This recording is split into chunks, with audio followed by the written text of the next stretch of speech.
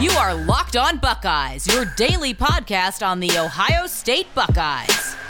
Part of the Locked On Podcast Network, your team every day. What is up, Buckeyes fans? Welcome back to another episode of Locked On Buckeyes for the Locked On Podcast Network. I'm your host, Jay Stevens, also the host of the Jay Stevens Podcast. It is Friday, August 27th in the year 2021. And no matter if you're listening to the audio version of the podcast or if you're watching us on YouTube or WKYC.com, I want to thank you for making Locked On Buckeyes a part of your day. On today's episode, we will be joined by NFL draft analyst Ryan Roberts from RiseInDraft.com as we look at a couple defensive backs that are draft eligible.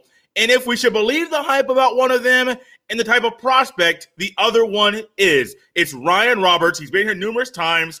He does a phenomenal job of covering and analyzing draft prospects, projecting what we'll see in next year's draft at the end of the season. He does a phenomenal job of predicting where guys will fall in that year's draft. And we do a little Seven Banks, a little Josh Proctor. Also talks about how excited Ohio State Buckeye fans should be about certain players that haven't gotten on the field yet. Also, a little Paula EA and AOTOT talk as well towards the end of the show. As always, you can follow me on Twitter at JSteven07. Also, give the podcast a follow on Twitter as well at Locked On Buckeye. Follow Ryan on Twitter at RiseInDraft. That is at Rise, the letter N, Draft on the Twitter.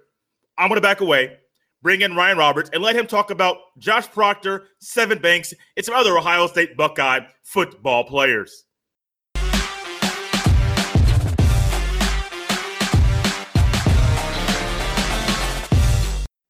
And joining us now here on Locked On Buckeyes, once again, it is my favorite NFL draft analyst. I said it to him before. I'll say it once again. It is Ryan Roberts from RiseInDraft.com.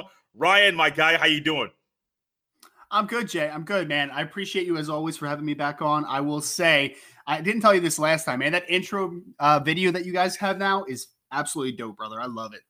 I appreciate that. Appreciate it. That's all thanks to Tegna and then what they're doing to enhance the YouTube channels that so many shows have, this one included. Ryan, we have gone through numerous position groups. We've hit the running backs. I think we hit running backs, if not kind of skipped over it. Weren't many guys at NFL draft worthy right now. Well, we've hit wide receivers, hit Jeremy Ruckert, the tight end. We've hit some linemen. Credit to you for the Thayer Mumford call, moving into guard. I got to give credit to you there. We've hit some D linemen. No LBs right now. Hopefully we hit some LBs at the end of the season. But right now it is the defensive backs. There is a guy by the name of Seven Banks that many people are saying is a potential first-round draft pick. He has that type of potential right now going into the season, kind of playing a whole lot better because he's going to have to play, going to be called upon to play a whole lot better than he did last season. NFL draft specific projections for the year. What are you seeing when you watch the film on Seven Banks? I'm going to be a little bit of a Debbie Downer here on Seven for a second, man, because I will say, I mean, first of all, fantastic name, Seven Banks. Like that is a first round caliber yes, sir. name. Yes, sir. Let's be honest. But so I watched the film. I got to him a little late. I sat down and watched him last week. My full evaluation should be on the site relatively soon on Seven. And I understand why people are excited. I get it because he is 6 foot plus, 6'1", somewhere in that ballpark. He's got length to him. He's got, looks like pretty good arm length. Athletically, I mean, I saw reports that he had a 42 plus inch vert coming out of high school, 4'5" athlete as a 6 foot plus cornerback, 4-star kid, top 50 recruit, I think, by a couple publications when I was doing the background on him. So there's obviously some unteachables to work with. And I think when you see him play on film, I mean, first and foremost, the kid stays in phase pretty well working vertically. Like, I think that he has good speed to him. I really do. I think that there are moments of good stuff playing in off coverage where he's able to redirect and make plays on the short game and in the intermediate game in breaking routes. Like, I think that he has some good redirection skills. I think that he has good vertical speed and he has length. All that stuff is good. I will say, though, the film to me was not very good last year, to be quite frank with you. I mean, the first game I watched was the Clemson game where he was working against Cornell Powell, and like Cornell Powell young boyed him a couple times, to be honest, down the field. Like, I mean, great. I mean, for Powell's credit, great ability to track the football.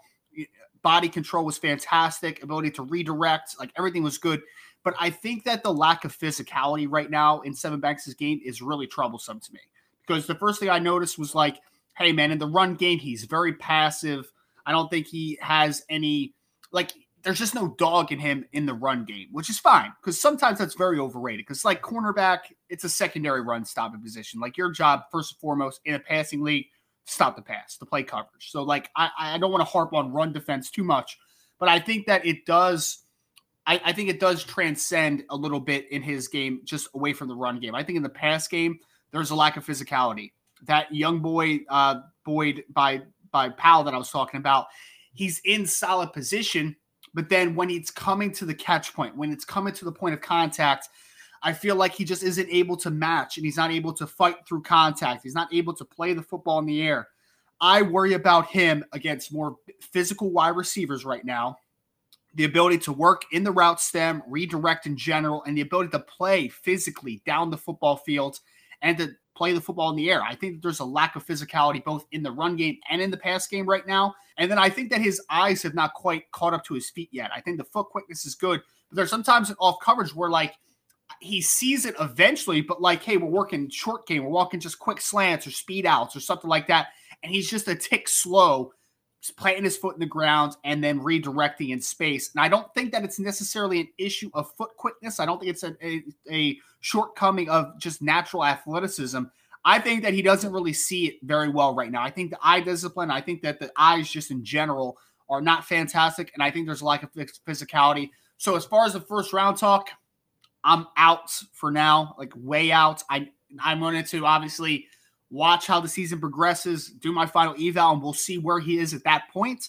First round talk, though, I think is pretty insane, to be honest with you. If you're talking about this kid late day 2, like if you're talking third round potential right now, or just somewhere on day 2 in general, if you're talking about that, I can get on board with that projecting forward a little bit because I think he does have some natural skill set. But like, I didn't see anything during the 2020 season where I got overly excited. I think that he is more tools than product right now. And I am a little worried because sometimes players, if you have lack of physicality, that's not usually something that gets much better, man. Like you can improve eye discipline, you can improve technique, but that's usually a mentality thing. And I'm very worried that Sevyn Banks just maybe does not have the physicality and he's just a little bit passive in his approach as a football player right now. Did you know that Built Bar has so many delicious flavors? There's literally something for everyone. When you talk to a Built Bar fan, they're definitely passionate about their favorites. If you don't know the Built Bar flavors, well, you're definitely missing out. Coconut and cherry barcia and raspberry and mint brownie, double chocolate, salted caramel, strawberry, orange, cookies and cream, and even German chocolate. Not only are Built Bar flavors the best tasting, but they're healthy too. 17 to 18 grams of protein, calories ranging from 130 to 180, only 425 grams of sugar, and only 425 grams of net carbs. Order today and get the grasshopper cookie or raspberry or whatever you like. Go to Built.com and use promo code LOCKED15, LOCKED15, and you will get 15% off your next order. Once again, go to Built.com and you will get 15% off by using the promo code LOCKED15 at Built.com. March Madness is right around the corner. If you want to win your office pool, you need to stay caught up with all the college basketball action with the Locked On College Basketball Podcast. Every Monday, Andy Patton and Isaac Shade recap the biggest stories in college basketball, keep you up to date on the NCAA tournament bubble, and get you ready for the upcoming week of games. From the Big East to the Mountain West and everywhere in between, Andy and Isaac have college hoops covered on the Locked On College Basketball Podcast. Available on YouTube and wherever you get podcasts. Part of the Locked On Podcast Network. Your team every day. Ryan, you mentioned a phrase here, it's 3 words, a tick slow. And I think back to last season, how basically Ohio State played a little over a traditional half of a season last year. And I wonder if him being a tick slow was just because he only had half of a season to work with, and that's all you're able to work with right now, making projections for next draft. It could be. I mean, it very well could be because we're talking about the year before. Hey, we got Jeffrey Okudah. you had Damon Arnett, right? You had Sean Wade playing in nickel a ton. So like Seven had played a little bit in 2019, but like 2020 was his first full season as a starter. So like I am sure that part of his game, Jay, will absolutely improve. I think that his eye discipline will get better. I think that his diagnostic skills and the ability to understand what's developing in front of him and being that more proactive versus reactive player, like I think that'll come. I don't have any worries about that.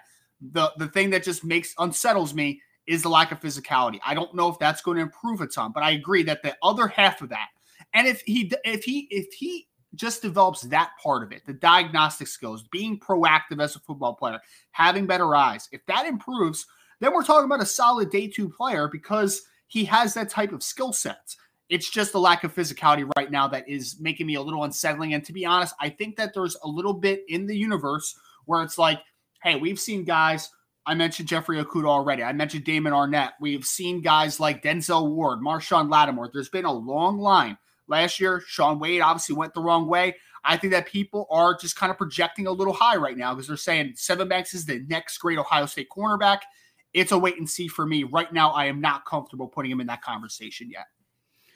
Can a player, now I don't know if you want to use your NFL draft analyst hat or just your college football enthusiast or analyst hat, can a cornerback be taught? Can a cornerback be taught physicality and to be more physical on the field? So you can be taught the better technique of disrupting the catch point. Like you could be taught like playing through the hands and just kind of aiming points of how you're going to affect the catch point and just different techniques of how to catch versus how you're attacking and different things like that. Like you can do that stuff. Absolutely. There was just some points where I felt like down the field specifically, like he's at the catch point, maybe it's a back shoulder ball. And I just felt like there was a lack of urgency to really attack. I feel like there was just a lack of that. That I don't think that you can. I don't think that you can help that too much. I don't think that you can make a guy more of a dog in the run game. Like I think that that's a 1-2 issue right there. If it was simply him at the catch point, he's contesting it, but he's not playing the hands enough. He's not getting that late extension to the football. If that was the stuff, I would 100% agree. But I don't think that the 1-2 can be taught. I think you either have that or you don't. The technique, absolutely. The 1-2, I don't think so. Gotcha. Another guy on the defense this time. I was higher on him going into the season, thinking he was going to get more playing time. Once the season started going on and we saw how much playing time Joshua Proctor got, I started to get a little critical for certain reasons. Won't display those right now. But Ryan, I have a feeling that with me and knowing you so well and how you analyze players, as you watch the film on Proctor, you're probably pretty critical on him as well. Yeah, so Proctor, he's a tough one for me a little bit because I'll be very honest. I learned a nice little lesson from Jordan Fuller when he came out of Ohio State because I was admittedly not high on Jordan Fuller. I'm a Rams fan too, so when he drafted him in the 6th, I'm like, nah, man, I don't like that at all. I don't like it. I did not like it, but he obviously played exceptionally well as a rookie. So I've learned now that I need to compartmentalize safety play a little bit because there's what role do you play? Where do you excel? I think that is the more important part. Now, Proctor is a much different player than a Jordan Fuller, the example that I just put, because Jordan Fuller is that traditional playing on the roof, true free safety type. Proctor, on the other hand, I mean, I think, and I could be wrong about this, but I saw the nickname Hitman going around with a guy like Proctor. And I will say, I think Proctor plays with some nice physicality, man. There are some nice shots on film where I'm like playing the alley, coming down as an extra box defender. And there is we talked about that 1-2 with Sevyn Banks, right? I think there's an extreme physicality presence. I think there's an absolute 1-2 with a guy like Josh Proctor. Now, that being said, sometimes he plays a little too aggressively and he'll miss some tackles in the open field, to say the least. Yes. But I do think that there is a baseline for that role as a short zone defender because I think he has relatively good eye discipline. I think he's usually in the right spot. Him now is about you saw the game. It was moving a little fast for you at times, but we can reel you back a little bit. Back a little bit. So he's a day 3 player right now for me. But I will say that there is a thing called a sticking point when a guy's drafted on day 3, right? Mm-hmm. So everybody thinks like these teams are just drafting these, upside and we're just going to see how it works out. No, guys get drafted on day 3 because they have a sticking point. Whether that sticking point is a pass rush specialist as a defensive lineman, whether that is a blocking tight end, whether that is a situational role as a wide receiver, return specialist, whether that is a core team special teamer. That being said, I think Proctor's sticking point is I think he is going to be a fantastic special teams player because I have seen that aspect of him on the field. And he's been on every coverage unit. He's made impacts on coverage units. So I think that Proctor has a very good opportunity to be selected somewhere on day 3 and have a sticking point because I think that he has a special teams upside. And I think that there are some things to get excited about with him on the field as a defensive player.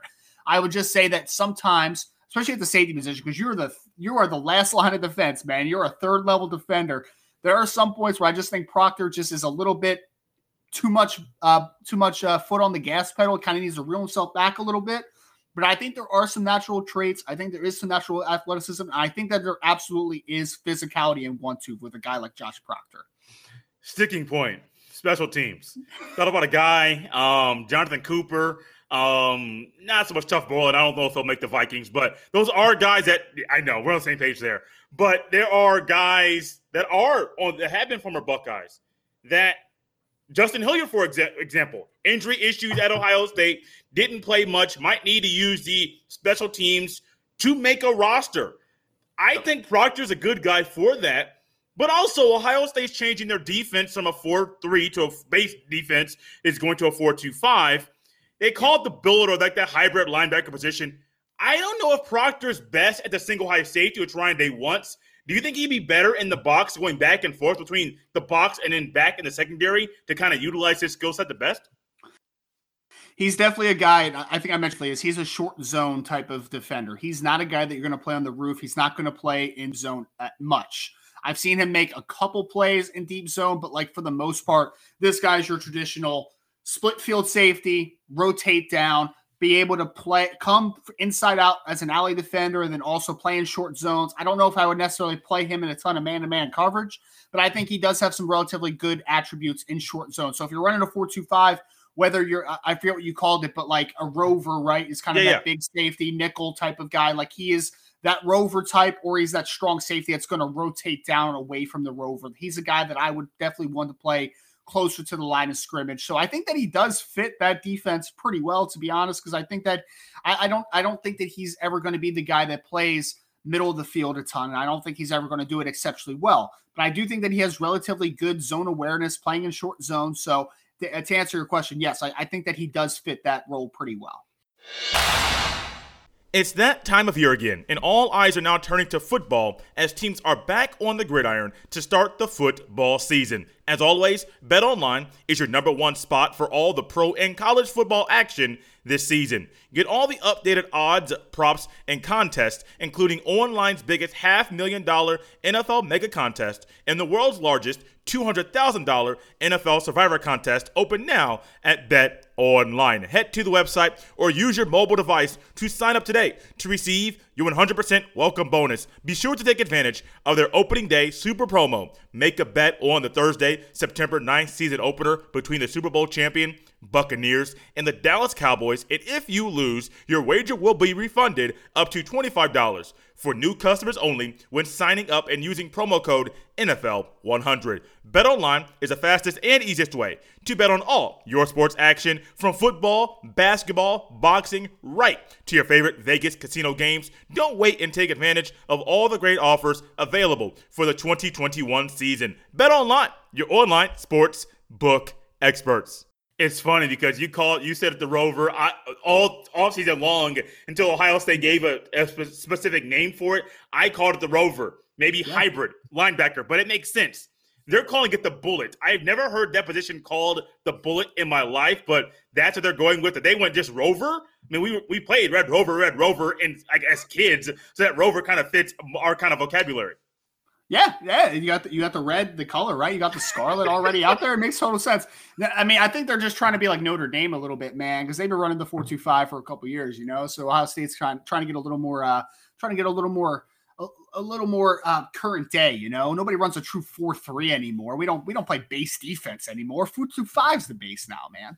Yeah, we got the better quarterback, got the better coach to some, and we have won a national championship more recently than you guys. Also, well, we've lost, but we didn't lose as bad as Notre Dame does. So I'll just throw that out there, Ryan. I had never gone back and forth about Notre Dame, but you gave me the chance. I'll just throw it back at you. Jay, I have no comeback to that, man. Everything you said was completely factual. I mean, I'm still living 1988 before I was even born, so.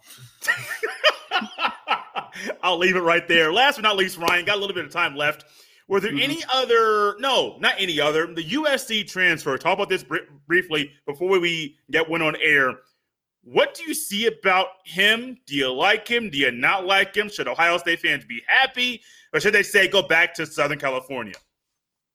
Well, so Palaie Gaoteote, I believe is how it's pronounced. If I'm wrong, I apologize to USC fans and now Ohio State fans. So he came out of Bishop Gorman. High star recruit, dude, like 5-star almost by every recruiting publication out there. And he was a guy where, like, if you turn on the film at Bishop Gorman, like, you thought he was like Ray Waluga reincarnated, right? Because he was going to USC and he just kind of fit that mold. And he's 6'2", 6'3", 250 pounds. Like, he looks like your old school 1980s, 1990s, early 2000s. Like, this is your true Mike linebacker, right? And he starts out his career at USC relatively well, has some early success. And I know going into the 2019 season, I think it was at the time, like, people were pretty pumped up about him. And then I think he got hurt. And then 2020, I think he had a little string of injuries again. So obviously Ohio State losing, Justin Hilliard and Baron Browning and Pete Werner and Tuff Borland, all those linebackers that are now playing in the NFL. Like, I think that there was definitely an urgency to add to the portal because, like, hey, there was 1,500 guys in the portal at one point, and you're getting a free year of not counting on your scholarship count. So, like, why not? Let's bring some guys in. And so they get Gaoteote. I will say, from a strictly an NFL draft perspective, there's things to like. Like, he is physical, downhill, a linear athlete. I think he's going to run relatively well for 250 pounds, maybe like right around 4.7 flat, That's not bad. That's not bad at all. Brother, in a straight line, the dude can get moving. And when he sees red, he comes to balance really well, and he strikes. He's a striker. The problem is, in space, like redirecting, it's what you would expect for a 6'2", 250-pound linebacker. Like, that's why they're not built the way that he's built anymore. He's not a great redirecting guy. He's never going to be a guy in the passing game right now. This is your traditional Mike that, you used to be able to just blitz him A-gap, right, and kind of hide him. Like, you can't hide a guy like this anymore. So I think for the college game, he's going to play well because, the Big Ten still, even though there's a lot of teams now moving to more spread concepts, like, there's still the Iowas of the world where, like, they're still playing, kind of old school smash mouth football. Michigan State has been in recent years. Michigan just had a fullback drafted last year. So, like, those teams are still playing downhill physical football. So, like, if they're playing that brand of football, he can last there. But I think that when you're talking about what does he look like on the next level, I think he's a day 3 potential player. But I think that there are just some limitations that people are going to have to get comfortable with. I don't know what impact he gives you on special teams. Like, in theory, linear athlete with size, maybe he's a special teams player, but I don't think he has a ton of experience in that department. So, like, that's a pure projection at this point as well. So, true 2-down Mike, maybe he makes a roster, on early downs, but I think there's a little bit of too much. I think there's too many limitations for him moving from college game to the NFL, just because I don't think that his redirection and ability to play in space is anything special. Any other players that we have not touched on, offense or defense, or anything else you want to remind players about as far as offensive or defensive players, NFL draft-wise, that you want to leave us with? Yeah, I think that people should be excited about some of these guys that we just haven't seen play yet, the guys of the world like the Tejada Mitchells, the Jaron Cages, the Teron Vincents. There's guys that we're just waiting to see for years and years and years. I think you mentioned Dallas Gant before we started, kind of recording at linebacker. These guys are all 4-star, bordering on 5-star, some of them 5-star, because that's how Ohio State recruits. And fortunately for Ohio State, being the success they have been, as far as I can remember, they're always going to recruit and they're always going to retool. And it's never a rebuild because they have dudes. Tejada Mitchell's a senior captain that we just haven't seen play because he just hasn't been able to unseat some of these guys that are getting drafted in the second and third round. Like there's just been so much talent in front of him. You know, like a guy like Teron Vincent, who on most teams has been a starter for multiple years. He's been sitting behind Devon Hamilton, and he's been sitting behind Haskell Garrett and Tommy Togiai and all these dudes that are just going to be playing in the NFL. So I think that just the young guys is a real treat to watch. And then, you know, I mean, we already mentioned it, man, that nice offensive lineman that you guys have that's kind of brewing. What's he playing now, Jay? Is he playing offensive tackle then, or is he still at guard? The young gun, the sophomore, I forgot his name. Paris Johnson Jr. Paris Johnson, man. Yeah, he's at right guard. He is hard to miss on film when he played last year. So I'm excited about Paris Johnson. I'm excited about some of these young dudes. But again, the guys that I'm most excited about, besides for the headliners, the Chris Olaves, the Garrett Wilsons of the world, I'm excited about seeing that next wave of guys that has just had to wait their turn. Because again, when you're a good program, some guys just kind of fall through the cracks, have to wait their turn. But guys like Tejada Mitchell are players that come, you know, right before April this year, January, March, like leading up to the draft, are probably guys that we're going to be talking about a bunch. Ryan, you mentioned about a guy who is hard to miss in Paris Johnson Jr., the guy that might be playing right tackle next to him, DeJuan Jones, 6'8", 360, maybe 370, a huge guy. I did a little math, a little averaging out of the heights and weights. The offensive line, if they stick with that heavy set, could be 6'6", 315.